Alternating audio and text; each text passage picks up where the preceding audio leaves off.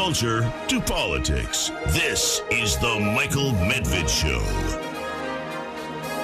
And another great day in this greatest nation on God's green earth. A great day to consider a great act of courage and insight and constructive criticism about a mistake our society has been making for, more than 50 years right now. What is the mistake? The so-called sexual revolution.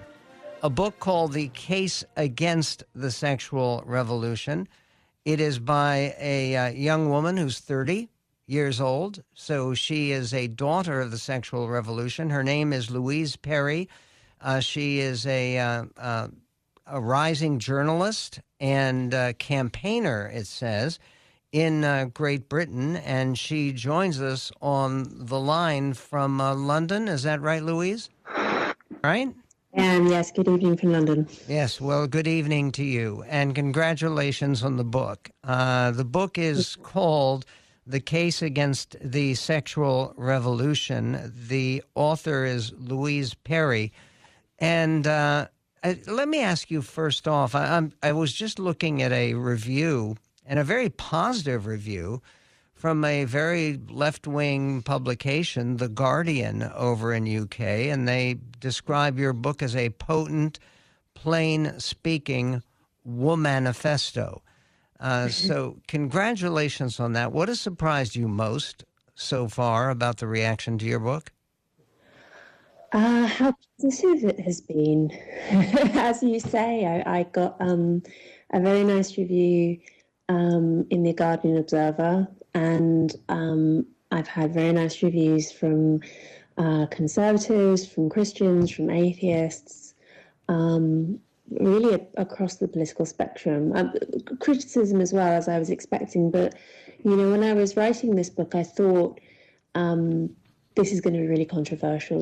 This is going to bring trouble down on my head. And you know what? I mean, maybe I'm speaking prematurely here, but so far I'm getting away with it.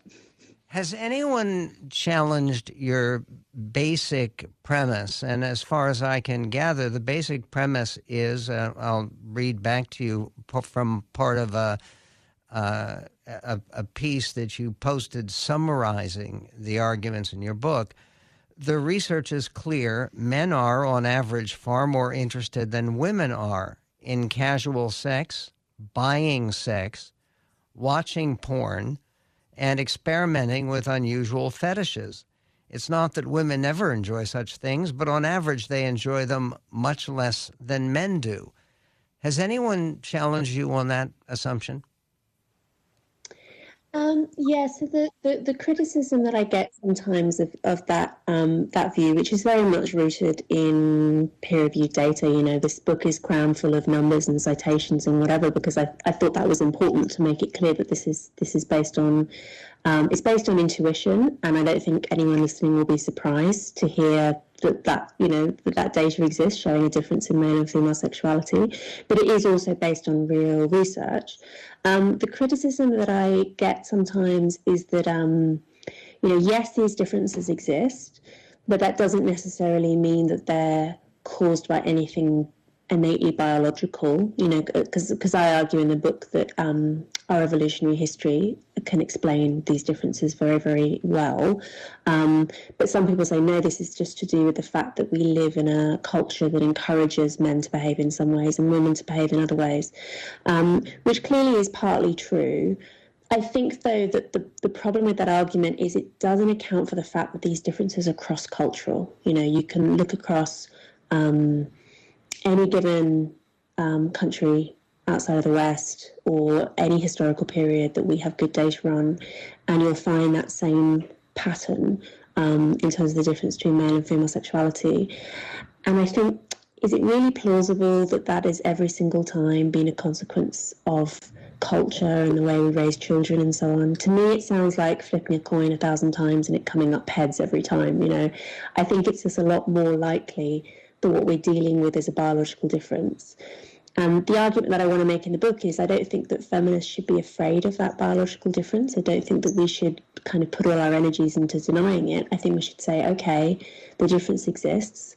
What kind of sexual culture, what kind of legal system would be best suited to reducing the harm that comes from our, our natures as men and women and as human beings?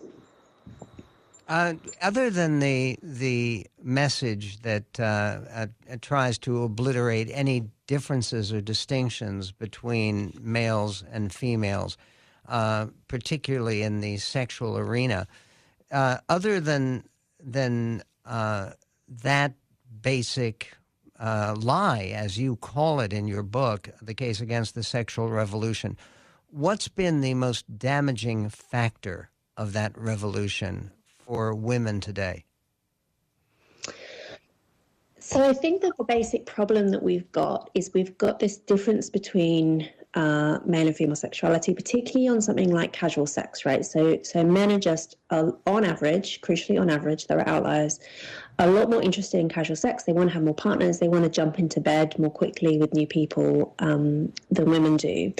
And this is combined with the fact that women also suffer all sorts of risks and burdens from sex that men don't face. We're the ones who get pregnant, whether we want to or not.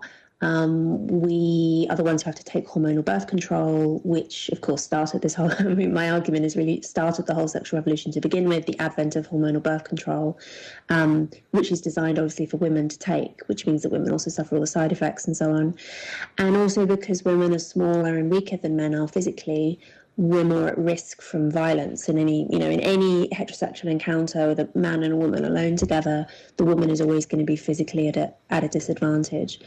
And I think the problem with, given that asymmetry, given the fact that the playing field is not an even one, I think that a culture of casual sex, which says that casual sex is not just an option for women, but is actually obligatory. I mean, that if you speak to young women, as I have in the writing of this book, who've grown up in this culture. I'm 30, so I'm kind of at the upper end of it. But students now at university and at school and so on, it doesn't feel to them as though this is just an option among many. You could choose to wait till marriage. You could choose not to.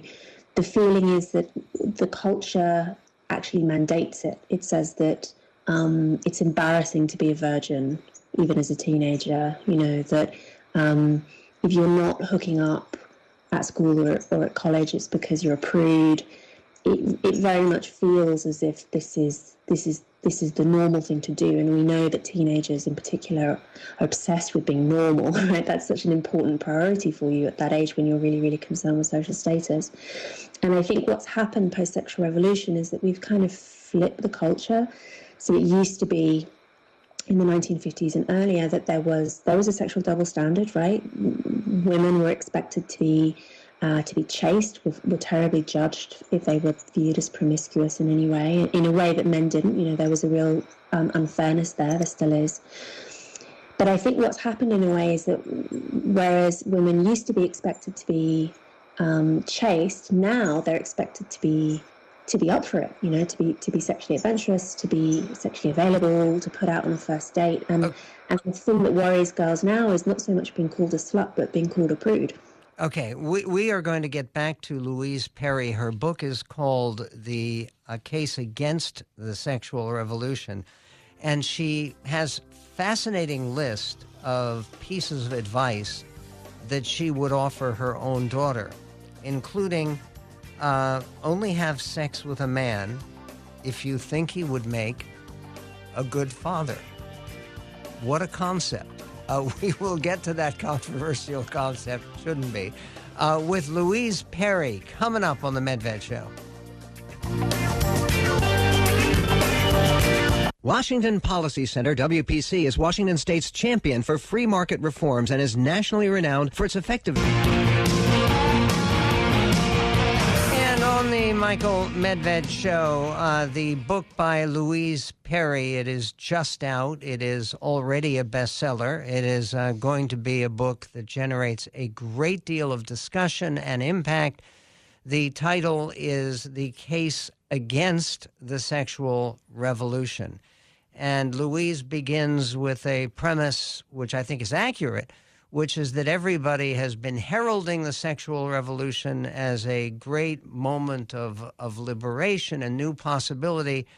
And what she writes is that it has actually shackled an entire generation. And some of what she offers in the book is advice that she would offer her own daughter. First of all, do you mind my asking, Louise, do you have a daughter? No, I only have a son so far. I hope to have a one day. Okay, well, we'll have to talk about advice you would offer him because part of reading your book, The Case Against Sexual Revolution, indicates that men have to get hold of themselves and stop glorying in some of the behavior that you would consider reprehensible. But you have a point here when you talk about advice for a daughter. Only have sex with a man if you think he would make a good father to your children. And you say not because you necessarily intend to have children with that man, but because this is a good rule of thumb in deciding whether he's worthy of your trust. Yeah. Explain, because this is profoundly important. Part of the reason I came up with that rule is I think that, so we spoke just earlier about some of the ways in which men and women are different on average, right? And differences in sexuality are the most glaring to my mind and the center of my whole book's premise. But there are other differences too, in terms of personality and behavior and so on. And one of them, which is very well documented, is that women tend to be more what psychologists call agreeable than men on average.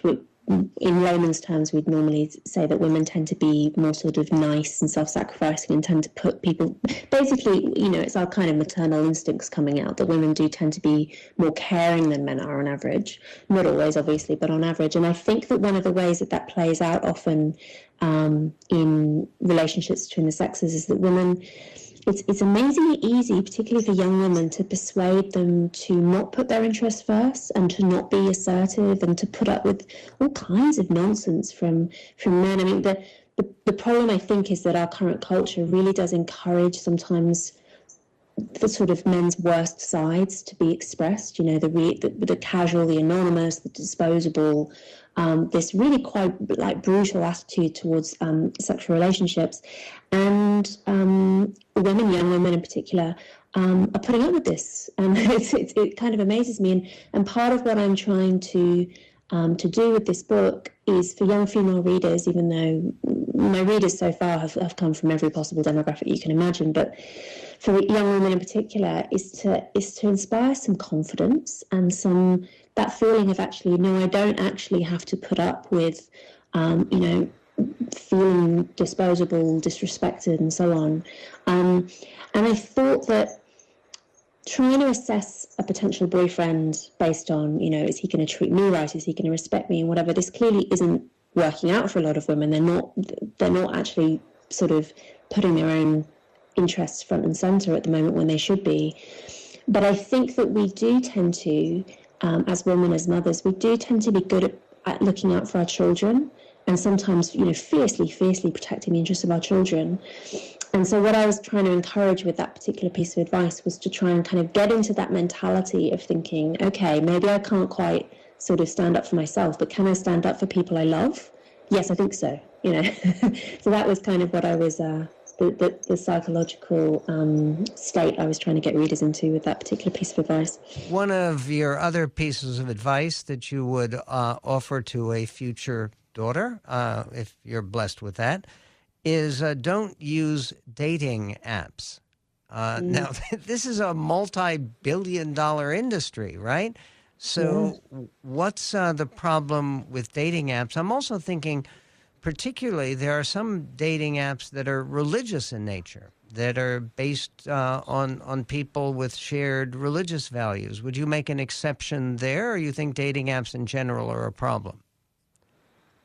Yeah, so I might make an exception for religious dating. I mean, the advantage that dating apps give, and this obviously would apply to religious ones as well, is they do give you access to a large pool of options, right? I mean, if you're in a city like London, you've got thousands, tens of thousands of singles within a small radius of you, and having that, access to that many potential partners is clearly amazing, and all with so much convenience and so on.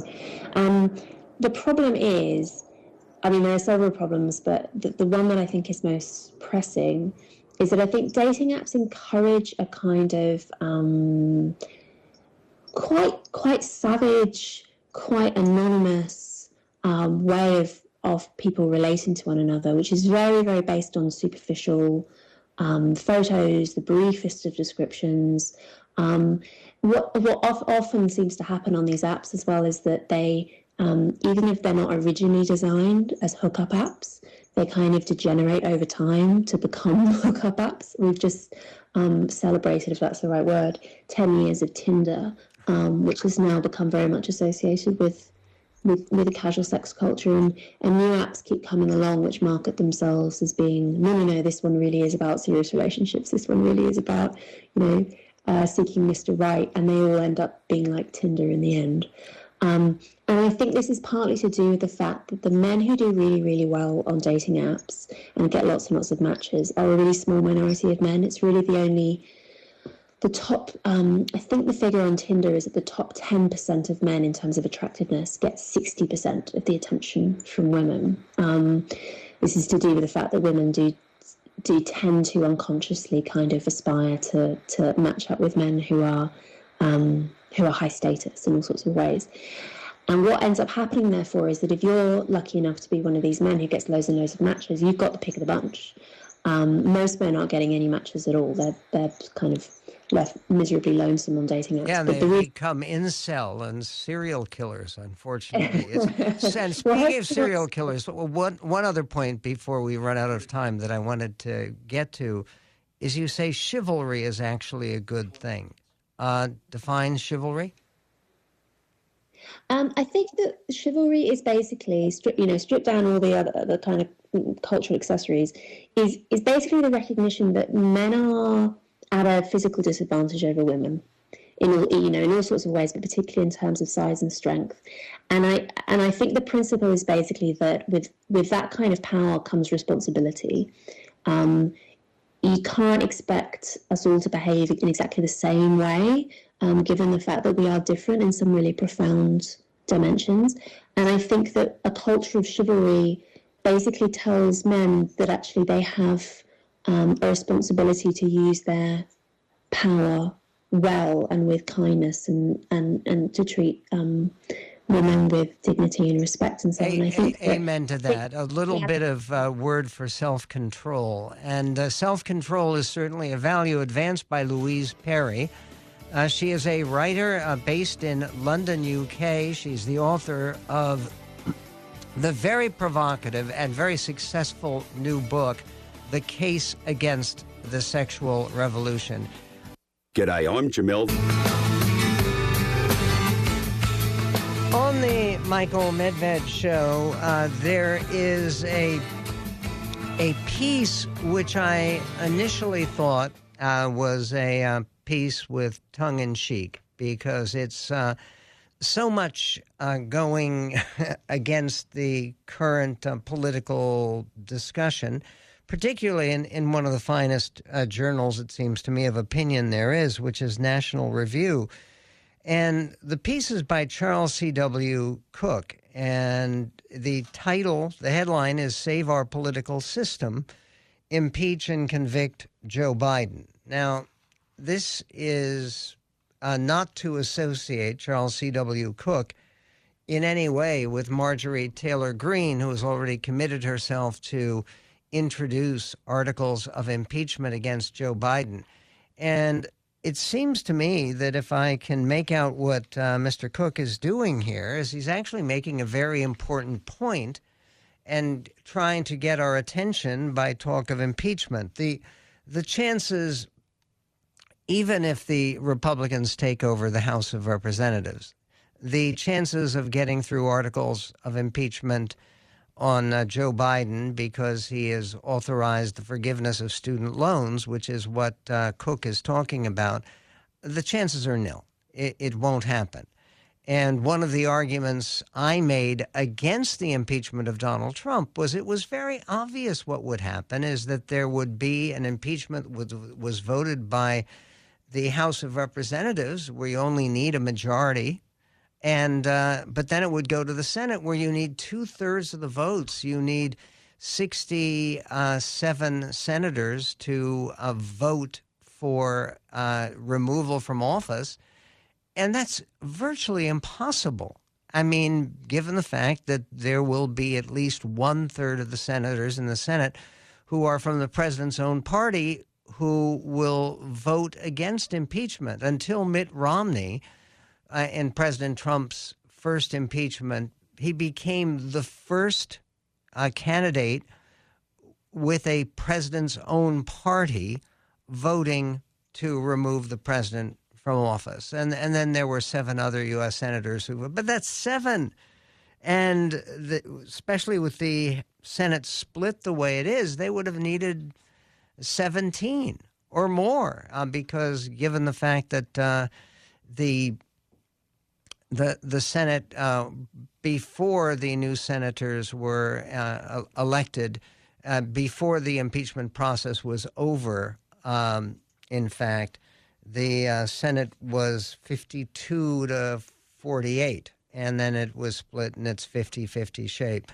But look, this is not to share with you any suspicion that Joe Biden will be impeached or removed from office. He won't. But I do think that Cook is right about the unconstitutional nature of what Biden has done here. He writes, evidently Biden feels as if there are no consequences to violating his oath of office. Last August, Biden double, triple, quadruple checked whether he was allowed to order another moratorium on evictions without Congress, and he concluded that he was not. Then he did it anyway, on the outrageous grounds that the time it would take to litigate might allow him to keep this going for a month at least, I hope longer. Last Wednesday, Biden pulled the same trick with student loans, that the president does not have the statutory power to cancel college loans has long been so obvious that even Nancy Pelosi has managed to acknowledge it. The president can't do it, writes Cook. That's not even a discussion. And that's actually a quote from Nancy Pelosi. That's what she said last year.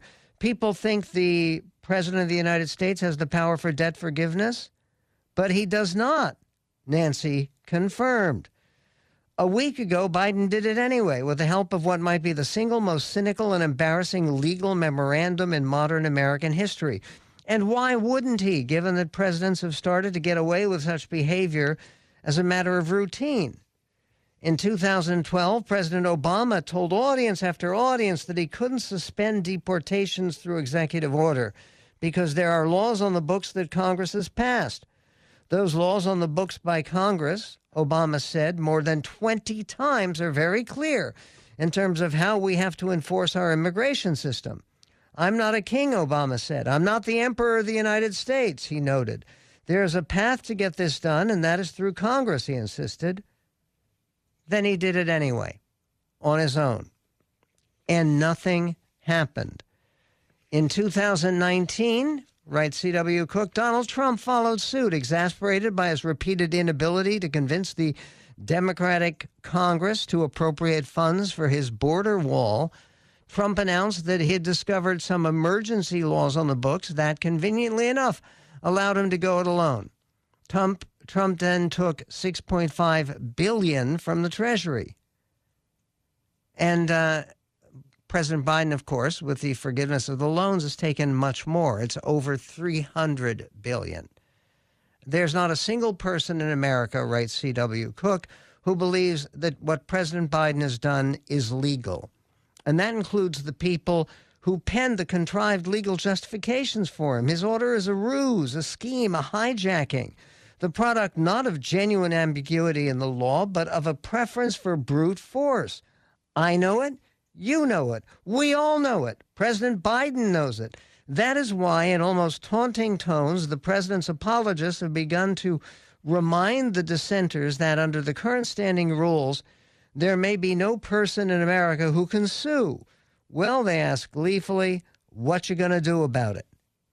I'll tell you what I would do about it, writes C.W. Cook. I'd impeach and convict the president and end this trend for good. In this country, Congress makes the laws. In this country, Congress appropriates the funds. In this country, Congress sets immigration policy. In this country, as Barack Obama liked to remind us, the president is not a dictator or an emperor or a king. In this country, there is a path to getting things done, and that path is only through Congress. And if the president doesn't like it, then the president can go home. Among the many scars that Woodrow Wilson left on the American system of government, we can count the notion that the three branches of government are co-equal. They are not. This is very important and good for him. Congress is prime. Congress can pass laws without the president. The president cannot pass laws without Congress. Then you say, what about a veto? You can override a veto.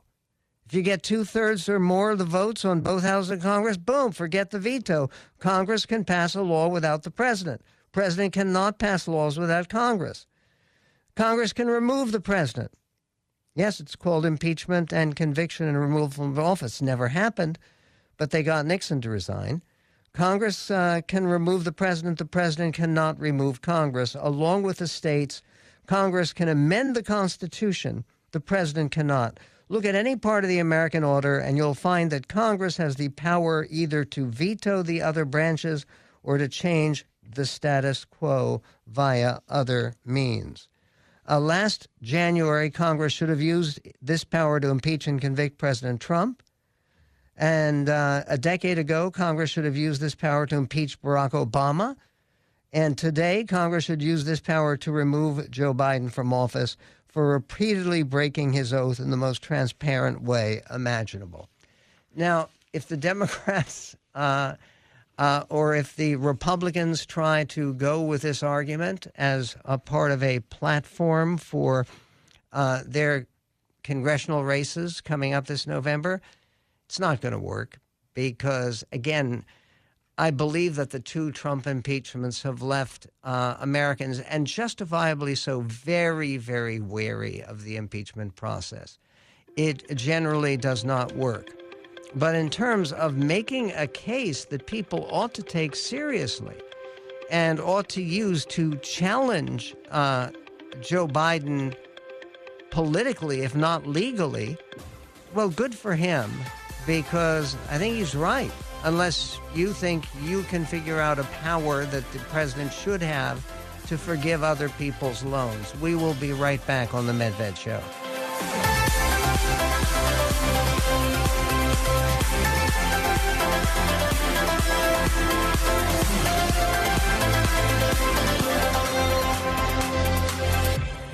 Summertime, and a lot of Americans get more active. And when you get more active, sometimes that causes some aches and pain. Neck, shoulder, hip, knee. I mean,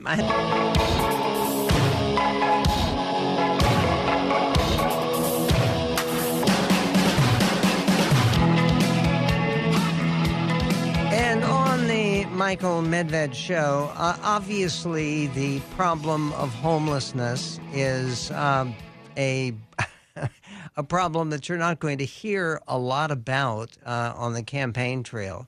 You should, actually, but particularly in cities where it is especially acute and where there's been a very, very difficult job in trying to improve things in any way.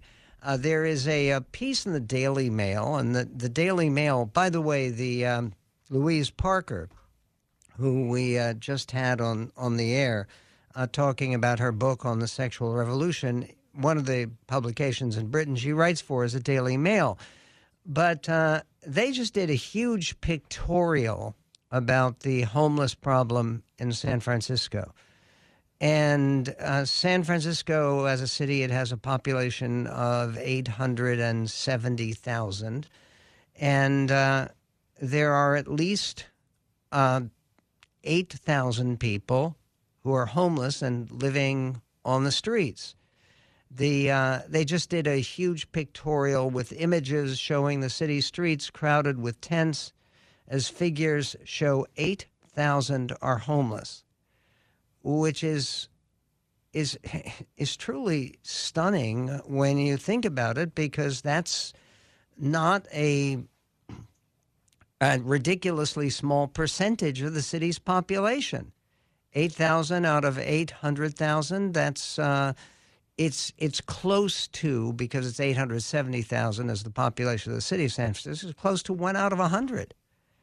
And if you're dealing with 1 out of 100 people, they say in the Daily Mail, the shocking images bring into stark focus the homelessness problems facing the progressive city. Rows of tents pictured lined up outside businesses with people's belongings strewn across the sidewalk. Homelessness in San Francisco is higher now than at any other time, bar 2019, according to the official count in February.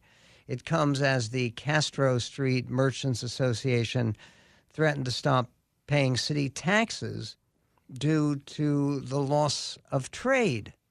In other words, they're supposed to be paying taxes to the city of San Francisco, and what they're saying is that if you can't do something to get the homeless multitudes from off our street and from out in front of our stores, we're not going to pay taxes. There's also new data that claims that in San Francisco, the Castro Merchants Association, which represents 125 businesses, sent a letter to city officials outlining 3 demands: 35 shelter beds for mentally ill and substance abusing individuals who have taken up residence in the Castro, monthly metrics on services offered to the homeless in the Castro, and a devised plan following a homeless person's refusal of services, which, of course, is one of those problems that you have all across the country, where you have homeless problems, and we do very much in the city of Seattle. There is new data that says that at some point there will be 20,000 people who will be homeless in San Francisco this year, but that includes the people who are living in shelters or living in some kind of housing. I believe the number 8,000 is more accurate for the people actually living on the street.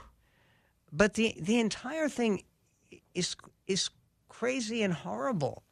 And the fact that government can't seem to do anything about it, the Castro Merchants Association, as the Daily Mail reports, says the group said it is sick of homeless living outside their entrances, threatening customers and vandalizing stores.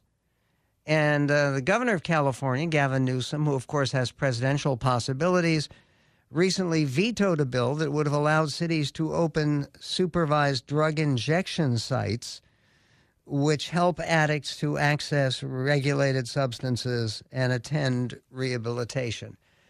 Now, is there any evidence at all that setting up drug injection sites actually helps homeless people? Or does it just encourage people with their addiction problems to continue living on the streets when they can wander into go ahead and shoot up under medical supervision? I mean, the entire inability to come to grips with this situation is stunning.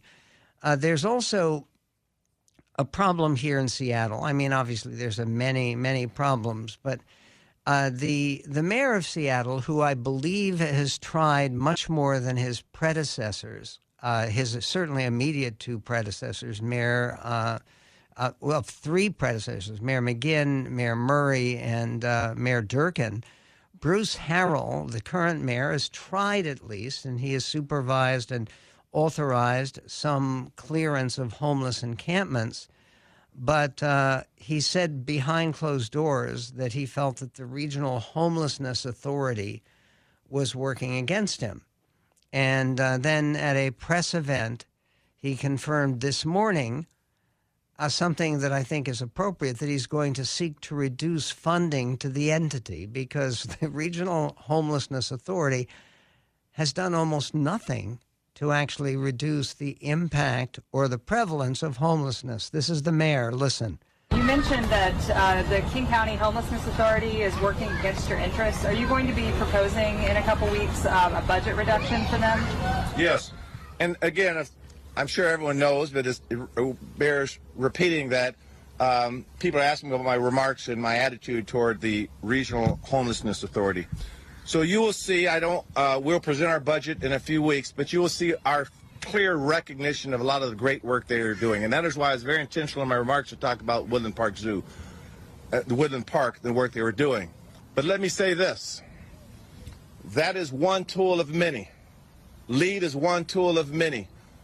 Our social workers and mental health counselors and our police officers are one tool of many. Community passageways is one tool of many. And you put all those tools together, and I'm still not happy with what I'm seeing. And you do not want a mayor that's complacent. You do not want a mayor that's satisfied with too little in this city. That Crow even agrees with me. Yeah, I mean, the Crows, they live in the parks too, and they don't leave quite as much garbage around, and certainly they don't leave the needles around for people to step on.